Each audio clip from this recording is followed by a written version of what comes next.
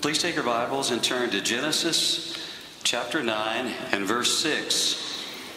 Last week was Sanctity of Life Sunday, and I hated to be out particularly on that specific Lord's Day because that is a topic that is very, very important to us all, especially in this hour. Genesis 9:6.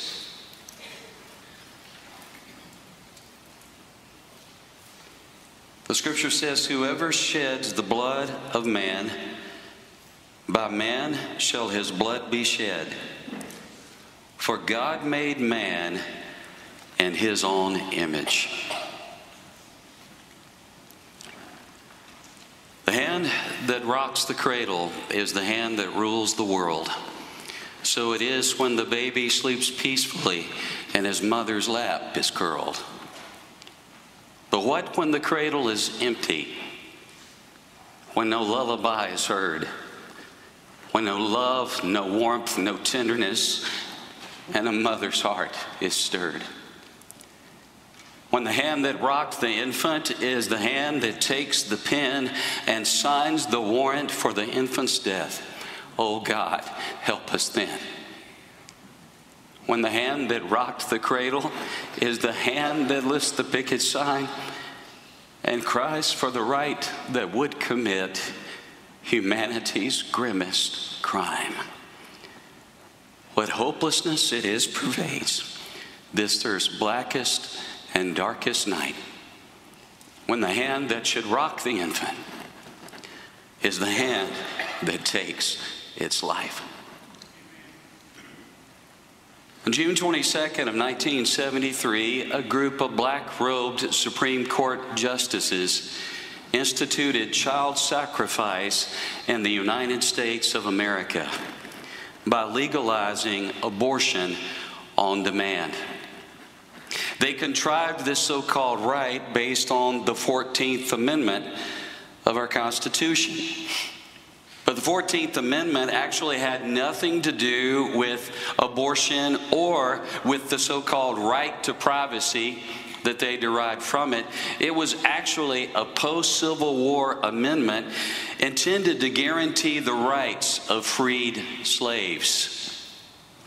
But although there was no legal basis for their decision, they legalized abortion on demand. It's clearly contrary to the intent of the Founding Fathers. The Declaration of Independence said, "We hold these truths to be self-evident, that all men are created equal, and they are endowed by their Creator with certain inalienable rights. And among these are life." Life. Surprisingly, the 14th Amendment actually directly appeals to that statement in the Declaration of Independence. Section 1 of the 14th Amendment says, "Nor shall any state deprive any person of life, liberty, or property." Where did they get that phrase, deprive a person of life, liberty? They're drawing it clearly from the Declaration of Independence. In other words, the 14th Amendment, on which the appeal for the legalization of abortion on demand is based, actually argues clearly for life as an inalienable right of all humanity. But a decision was made, a precedent was set, and the carnage that has resulted from that decision is almost incalculable. Since Roe versus Wade, 65 million babies have been aborted in the United States.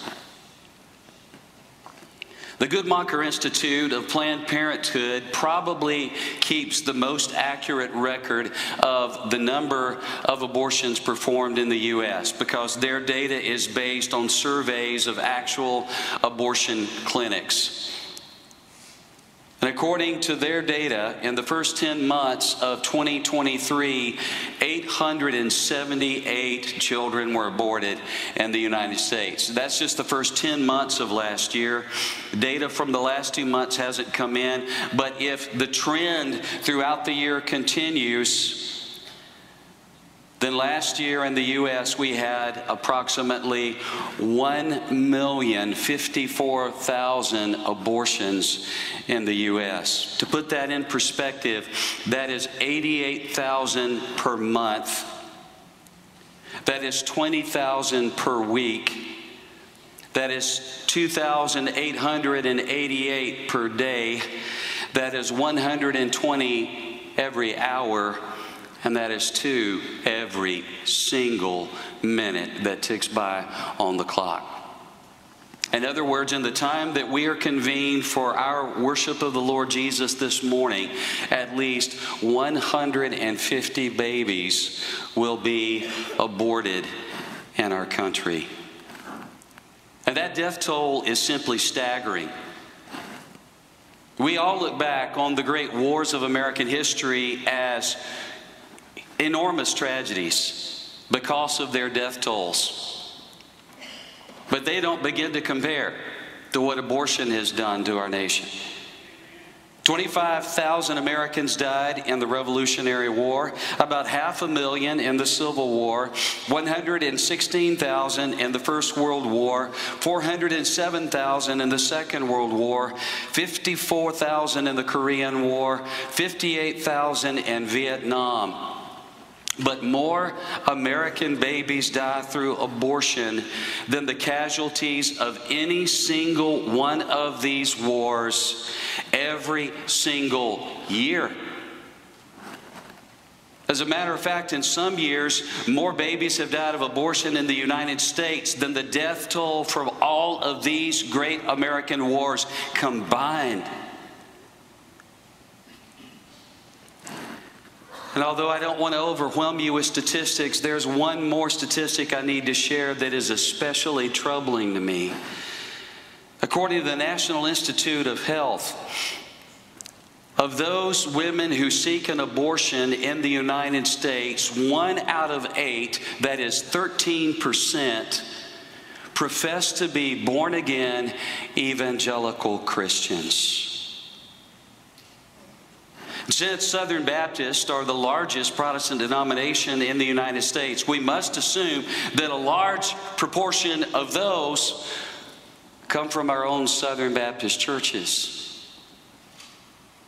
Tragically, a few years ago, we had the distinct honor, if you want to put it that way, of having both an American president and vice president who claimed to be Southern Baptist, and yet both of them were avidly pro-abortion. Obviously, our churches need to do a far better job about proclaiming the truth about this scourge on our society. Now, I'm convinced that there are some people who know what Scripture teaches about these issues, and they're just going to do what they want to do anyway. Obviously, these aren't people who live under the lordship of Jesus Christ. But I have encountered people who come to church week after week who, based on the messages that flow in from our culture, are very confused about the biblical morality related to this particular issue. And some of that's our fault. Too often, if this issue is addressed from our pulpit at all, it is addressed poorly. Unfortunately, the mantra of the evangelical pro-life movement has become a Bible verse that is stripped from its context and misinterpreted. The key text is Deuteronomy 30:19, which says, "Choose life." Problem is, if you look up that verse in context, you'll see that it doesn't have anything to do with abortion. It is actually a command to the Israelites to obey the covenant of God so that they escape the death sentence that will clearly befall them if they forsake God's covenant. And I understand that we always want to appeal to the authority of the Bible and our moral arguments, but that appeal needs to be justified. It needs to handle Scripture accurately and reverently. We should never distort the meaning of God's holy word for the sake of winning an argument, even winning a moral argument. When we take scriptures like this and impose on them a meaning not intended by the biblical author and use those as the basis for our moral appeals, I understand why people think there's no strong biblical basis for opposing the sin of abortion.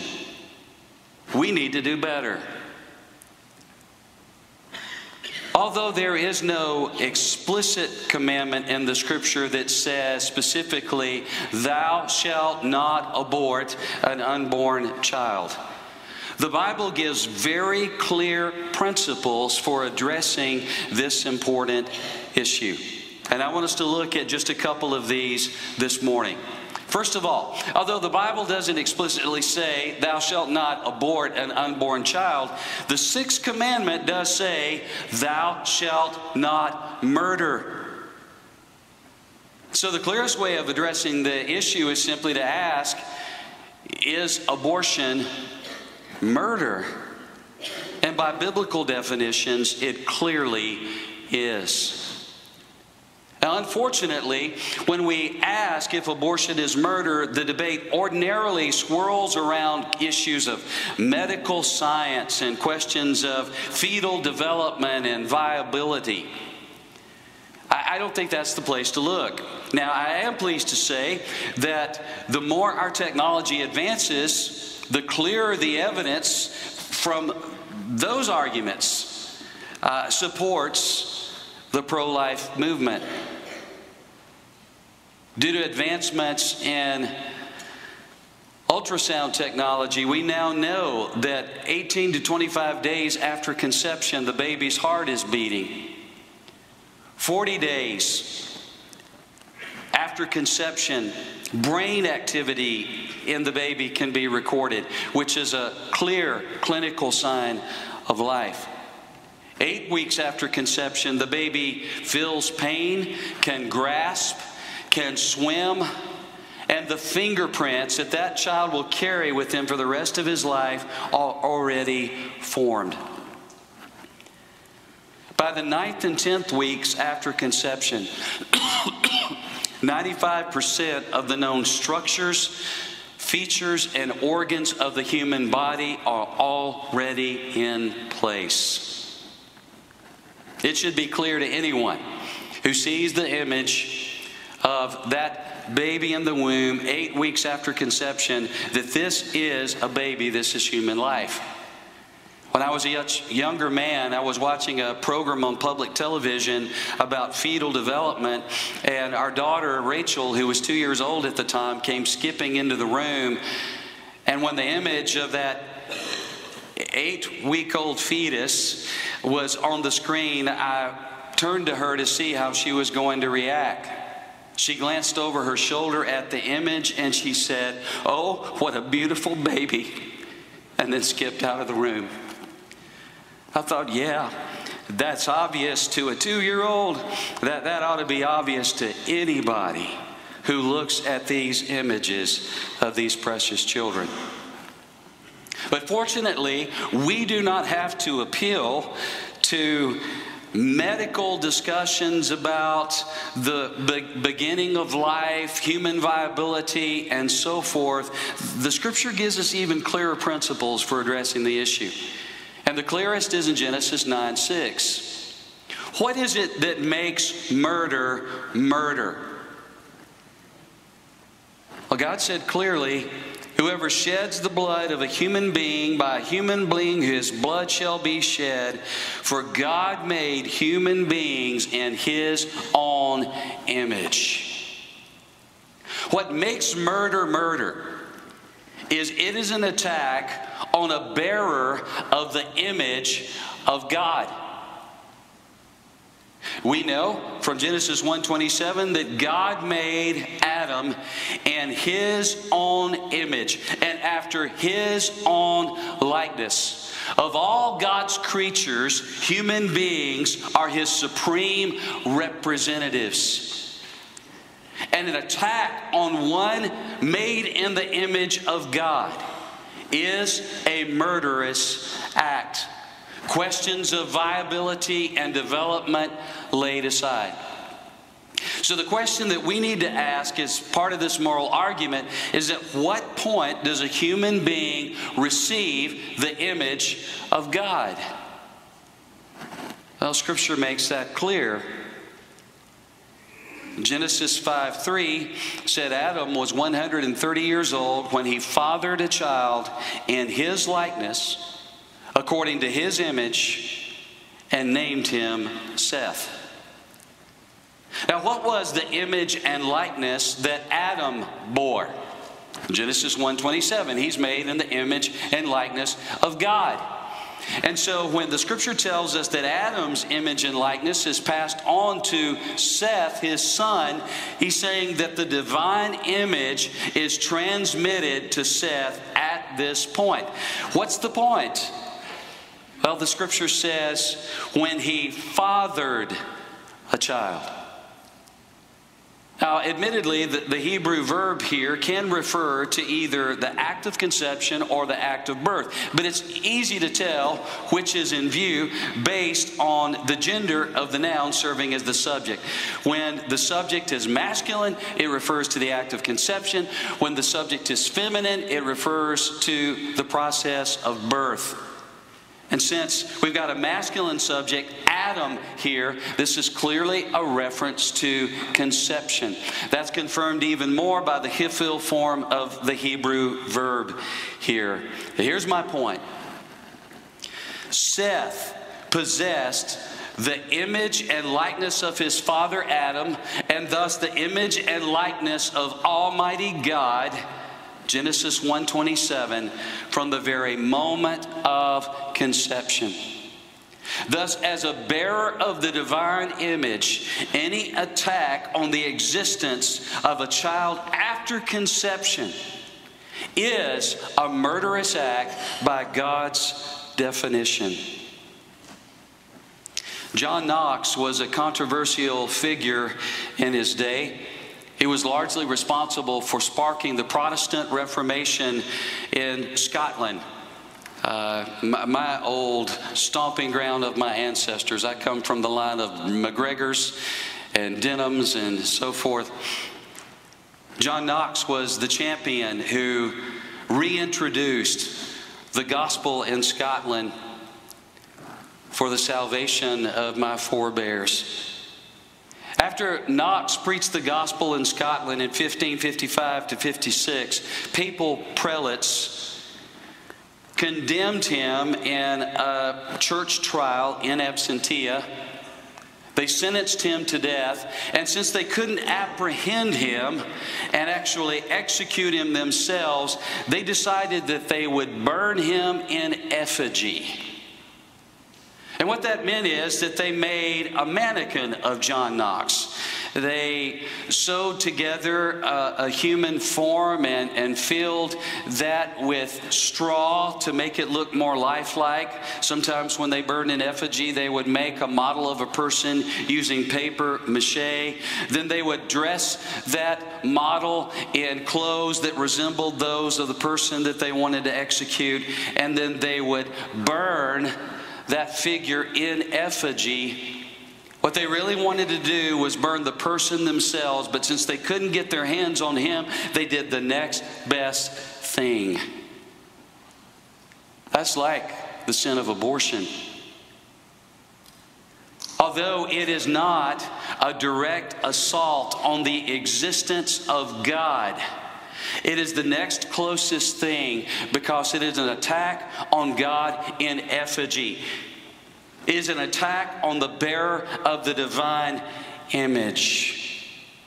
Thus, any measures to terminate a child after conception are an affront to God and are murderous according to the divine and biblical standard. Another question we need to ask is, okay, if abortion is murder, does that then mean that God values the life of an unborn child as much as He values the life of, say, an adult? And here, unfortunately, the church is divided. And the church is divided because of the sad mishandling of an important text in some of our modern translations. The text I'm referring to is Exodus 21, verses 22 through 25. Some Bible versions, like the Message, translate this passage in a way that implies that God values the life of a person who's already born more highly than He values the life of the unborn.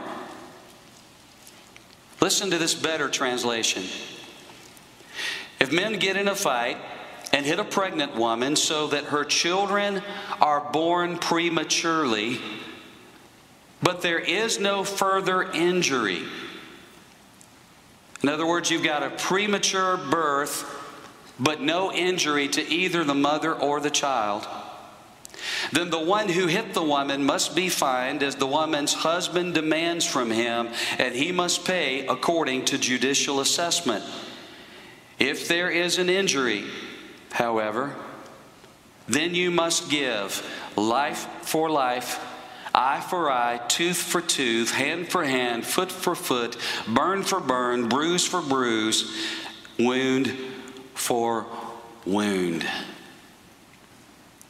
Now, in some modern translations, this text is handled as if Moses is saying, under the inspiration of the Spirit, if the child is killed but the mother is not harmed, then only a fine has to be paid. There's no further penalty. Oh, no, no, no. That is not what the Scripture is saying at all. If that is what the author intended, then at two critical points in this passage, he should have added the Hebrew phrase, la. And what I mean by that is, he should have said, but there is no injury to her specifically. And then later, if there is an injury to her specifically. But he doesn't. He just says, if there is no injury, and by leaving things open-ended, he means there is no injury either to the prematurely born child or to the mother that bore that child. So what Moses is saying is, if men get in a fight, hit a pregnant woman, she gives premature birth, and either the mother or the child are injured as a result, then the penalty is to be assigned according to the lex talionis. If that baby or mother lost an eye, then the perpetrator loses an eye. If they lost their hand, the perpetrator loses the hand. If they lost their foot, the perpetrator loses a foot. Or if either the mother or the child are killed, then the perpetrator forfeits his life. Do you see the moral implications of that? God values the life of that unborn child just as highly as He values the life of an adult. Causing the death of the unborn carried the same penalty as the murder of an adult. And that penalty was execution. You know, one of the helpful things to do when we come to moral issues like this is not only look at important principles in the Holy Scripture, but also ask the question, how did the early church handle these moral and ethical questions? After all, infanticide, usually by exposure, taking a newborn baby and just casting it out into the wilderness where it would be attacked by predators and so forth and killed. And abortion were very, very common practices in the Greco-Roman world. This was clearly a moral issue that the early church faced. How did they respond? And frankly, looking at our earliest Christian literature is the best way to answer the question, because those very early Christian writers were closest in time to the apostles, and they were influenced by the traditions of apostolic teaching. Let me give you just a couple of examples of some early Christian documents. One is the Didache, the teaching of the 12 apostles. This is a Christian discipleship manual that compiled the moral teaching of the apostles of the Lord Jesus. It was written in the late 1st century, early 2nd century. And Didache 2:2 interprets the 6th commandment as not only prohibiting the murder of an adult or a youth or a child, but also prohibiting abortion and infanticide. The Didache says, "You shall not murder children by abortion, nor kill what has been conceived." Notice the focus not on birth, but on conception. They recognize what has been conceived bears the image of God. They understood Genesis 9:6 well, and thus they consider abortion to be murder. And what's really interesting is that another very early Christian document called the Epistle of Barnabas, also written in the late 1st century, the early 2nd century, gives an almost identical statement. You shall not murder children by abortion or kill what has been conceived. And that's interesting because when you compare the Didache and the Epistle of Barnabas, it's clear that one author is not borrowing from the other. Instead, they got this same statement from a considerably earlier source, a source that would date all the way back to just a generation or so before the time of the apostles. In other words, this statement is likely one taught by either Peter or Paul or James or John, the apostles of the Lord Jesus themselves. The statement demonstrates that in its very earliest history, the church had no doubt that life begins at conception, and thus abortion is murder. Another very important early Christian document we might consider is a book called The Apocalypse of Peter. It was also written in the late 1st or early 2nd century, and it clearly describes abortion as murder. In fact, in this document, the Christian writer imagines the eternal punishment that awaits those who are guilty of this heinous sin. Let me warn you in advance, the quotation is disturbing. As he describes this penalty, he says, "And near this fiery flame there is a great and very deep pit, and into it there flow all kinds of things from everywhere, judgment, horrifying things, and excretions. And the women are swallowed up by this to their necks, and are punished with great pain.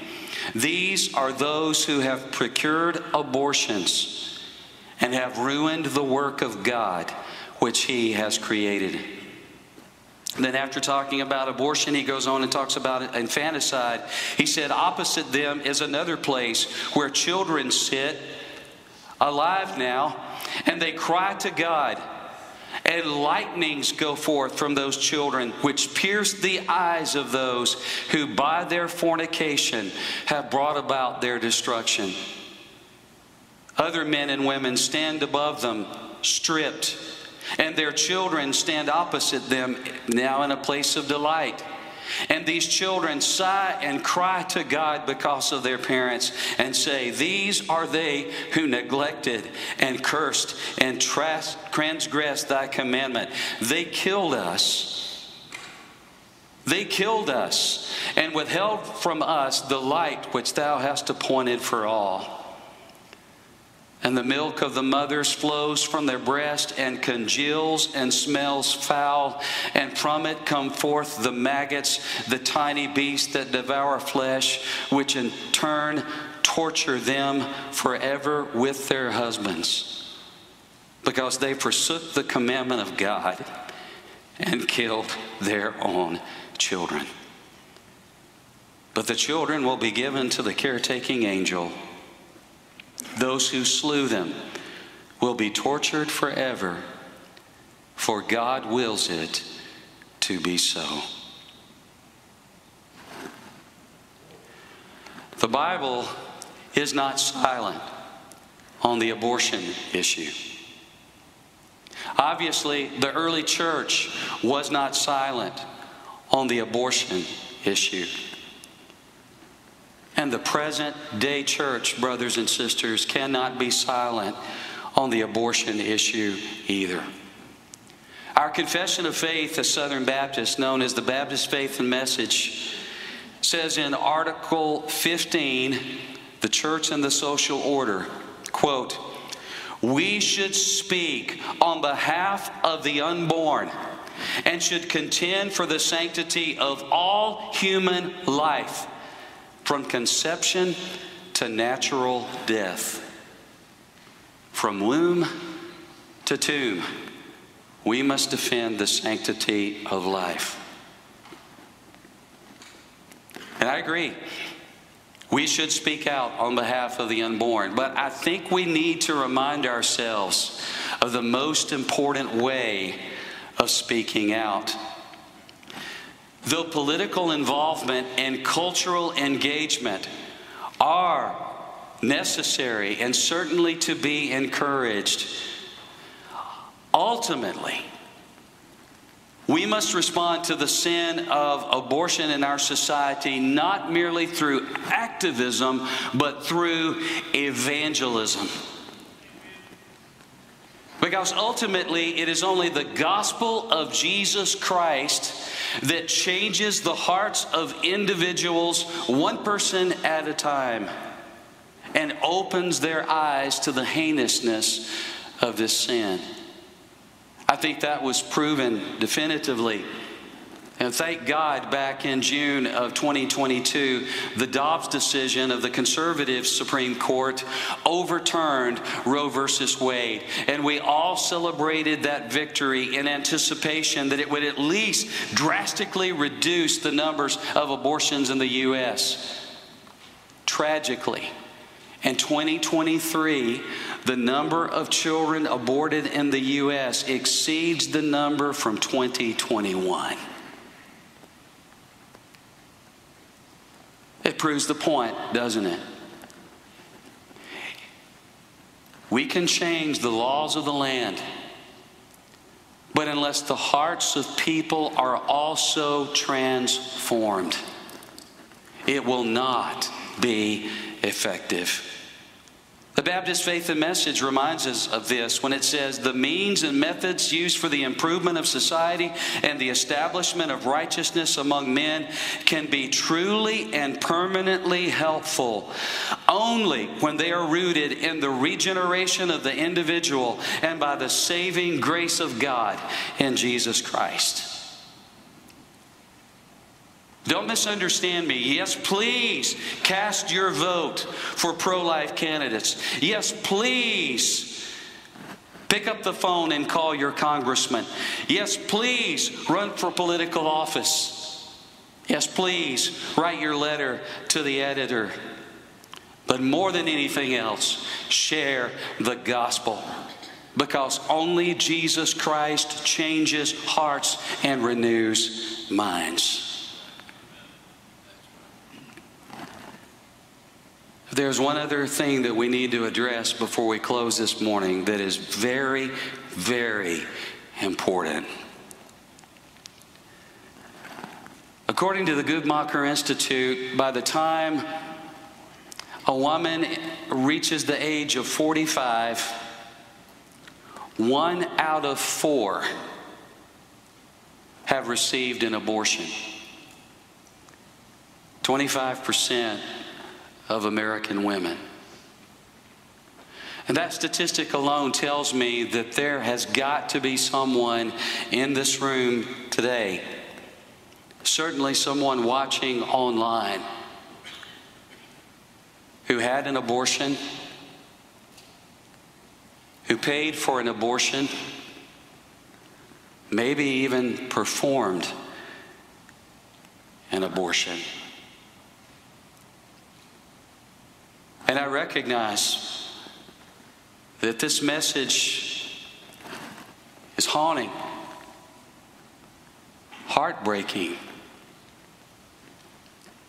You've got two different ways of responding to the guilt that you carry right now. One is you can attempt to sear your conscience. You can play the game of our culture and say, it was only a glob of tissue. You will not find peace or redemption that way. You will not find forgiveness by denying the reality of your sin. No matter how much your mind tries to convince you, your heart will still condemn you. Because in your heart of hearts, you know better. You know that what you did was evil and murderous. So don't sear your conscience. Bear your soul before God. Confess your sin to Him. And in brokenness, plead for His mercy.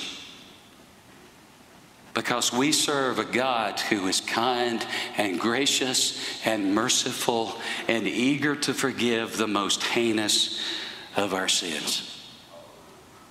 Never forget that some of the saints most adored in the pages of Scripture are forgiven murderers.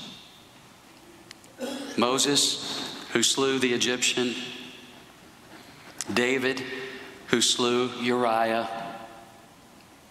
Saul of Tarsus, the Apostle Paul, who had a hand in the execution of the righteous martyr Stephen, and who was responsible for the execution of many, many other Christians as he persecuted them for their confession of faith in Jesus Christ as God, Savior, and King. And yet God in His grace forgave these men, transformed these men, and used them for great purposes in His kingdom's work. Hear the confession of one of those murderers. The Apostle Paul says in 1 Timothy 1, I give thanks to Jesus Christ our Lord, who has strengthened me, because He considered me faithful, appointing me to the ministry, though I was formerly a blasphemer, a persecutor, and there he's referring to his murderous persecution of the church, an arrogant man. But then he adds, but I received mercy. And the grace of our Lord overflowed, along with the faith and love that are in Christ Jesus.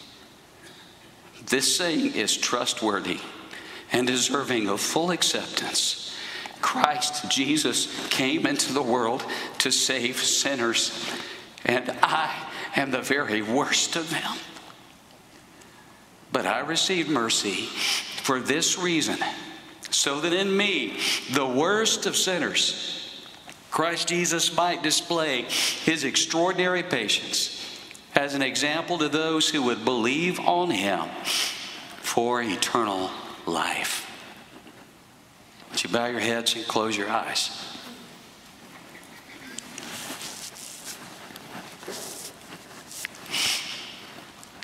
You can know this great grace today. Yes, this attack on one in the image of God is among the very worst of sins. But just as the Lord saved Paul, who calls himself the very worst of the chief of sinners, so Jesus Christ can save and forgive you. All of us are sinners who deserve the judgment of a holy God. But God loves us so much that he came into this world in the person of Jesus Christ, lived for us the sinless, perfect life that we can't live for ourselves, and then went to the cross to be punished for our sins in our place so that we can escape the punishment we deserve. Because of Jesus' sacrificial death, he was punished for our sins so that we can be rewarded for his righteousness. Because of Jesus' sacrificial death, every sin we have ever committed can be erased from the great ledger of the heavenly accountant. So that on Judgment Day, when God throws open the book of our lives to see what sins we've committed and what penalty we deserve, he will find the record clean, pure, and we will be free from accusation because of what Christ has done. And not only does Christ offer to forgive us, he offers to transform us. He offers to take a wasted life and use it for his glory, to change our character and make us more like the Lord Jesus himself, so that our lives are for God's glory rather than for his shame. So that we love others and we serve others, and we are forced for good rather than for evil. And you can receive this forgiveness and you can experience this transformation through faith in Jesus Christ today. Acts 16:31 says, "Believe on the Lord Jesus Christ and you shall be saved." That means that we must confess Jesus as the Son of God, God in human form, the God-man who is worthy of all our worship. It means that we depend on him alone for our forgiveness. We trust him alone for our Savior. We give up any silly notion of working our way to heaven by our own so-called good works. We trust Jesus' sacrificial death and depend solely on that for our eternal hope. And it means that we submit to Jesus' authority as our King. And we bow before him and say, "Lord, I want to live your way. Not my way. I want to obey your teachings, and I want to follow your example." And when we confess faith in Jesus as God's Savior and King, he fulfills his promise. The wages of sin is death, but the gift of God is eternal life through Jesus Christ our Lord. Don't leave this place today without receiving that precious gift. I invite you to pray with me now and say, "Lord Jesus, forgive my sin. I believe you died on the cross for my sins in my place. Save me. Erase my sins from the sight of the heavenly judge. I confess you as my God. I surrender to your authority as my King. Change my life now. Help me to live for you." If that's your prayer today, in just a moment when we sing together, I'm going to invite you to come forward and tell me about your commitment. I can tell you what the next steps are in your new Christian life. We can talk about believers' baptism at a future date. But you can leave this place today knowing for certain that heaven is your eternal home, and that you, who were once the enemy of God, have now become the friend and child of God. I'll pray a prayer of thanksgiving together with you, and I believe the rest of your life will be an expression of thanksgiving for this great gift. It may be that there are people in this room who made that commitment long ago, but the truth is, you've been silent when you should have spoken up about some of the things that mattered most, like the issue of abortion. And I pray that you'll make a commitment to do what our Baptist Faith and Message says, that you will speak for the unborn. That you'll speak on behalf of those who don't have a voice yet and rise to their defense. And most importantly, I pray that you will make a commitment today to be a bold soul winner, sharing the gospel of Jesus Christ at every opportunity, because you recognize that ultimately we must change not only the laws of the land, but the hearts and souls of the people of this nation, one witness at a time. Dear Father, we commit this invitation to you. And we know well, as the old hymn says, that all is vain unless the Spirit of the Holy One comes down. And we pray that your Holy Spirit would move and work, compelling men and women and boys and girls to repent of their sin and believe in Christ, to submit to the authority of your word regarding this important moral issue, to be people of bold conviction who are not silent when they should speak. And we pray that you will make us bold and compassionate in sharing the good news with others. In Jesus' name, amen.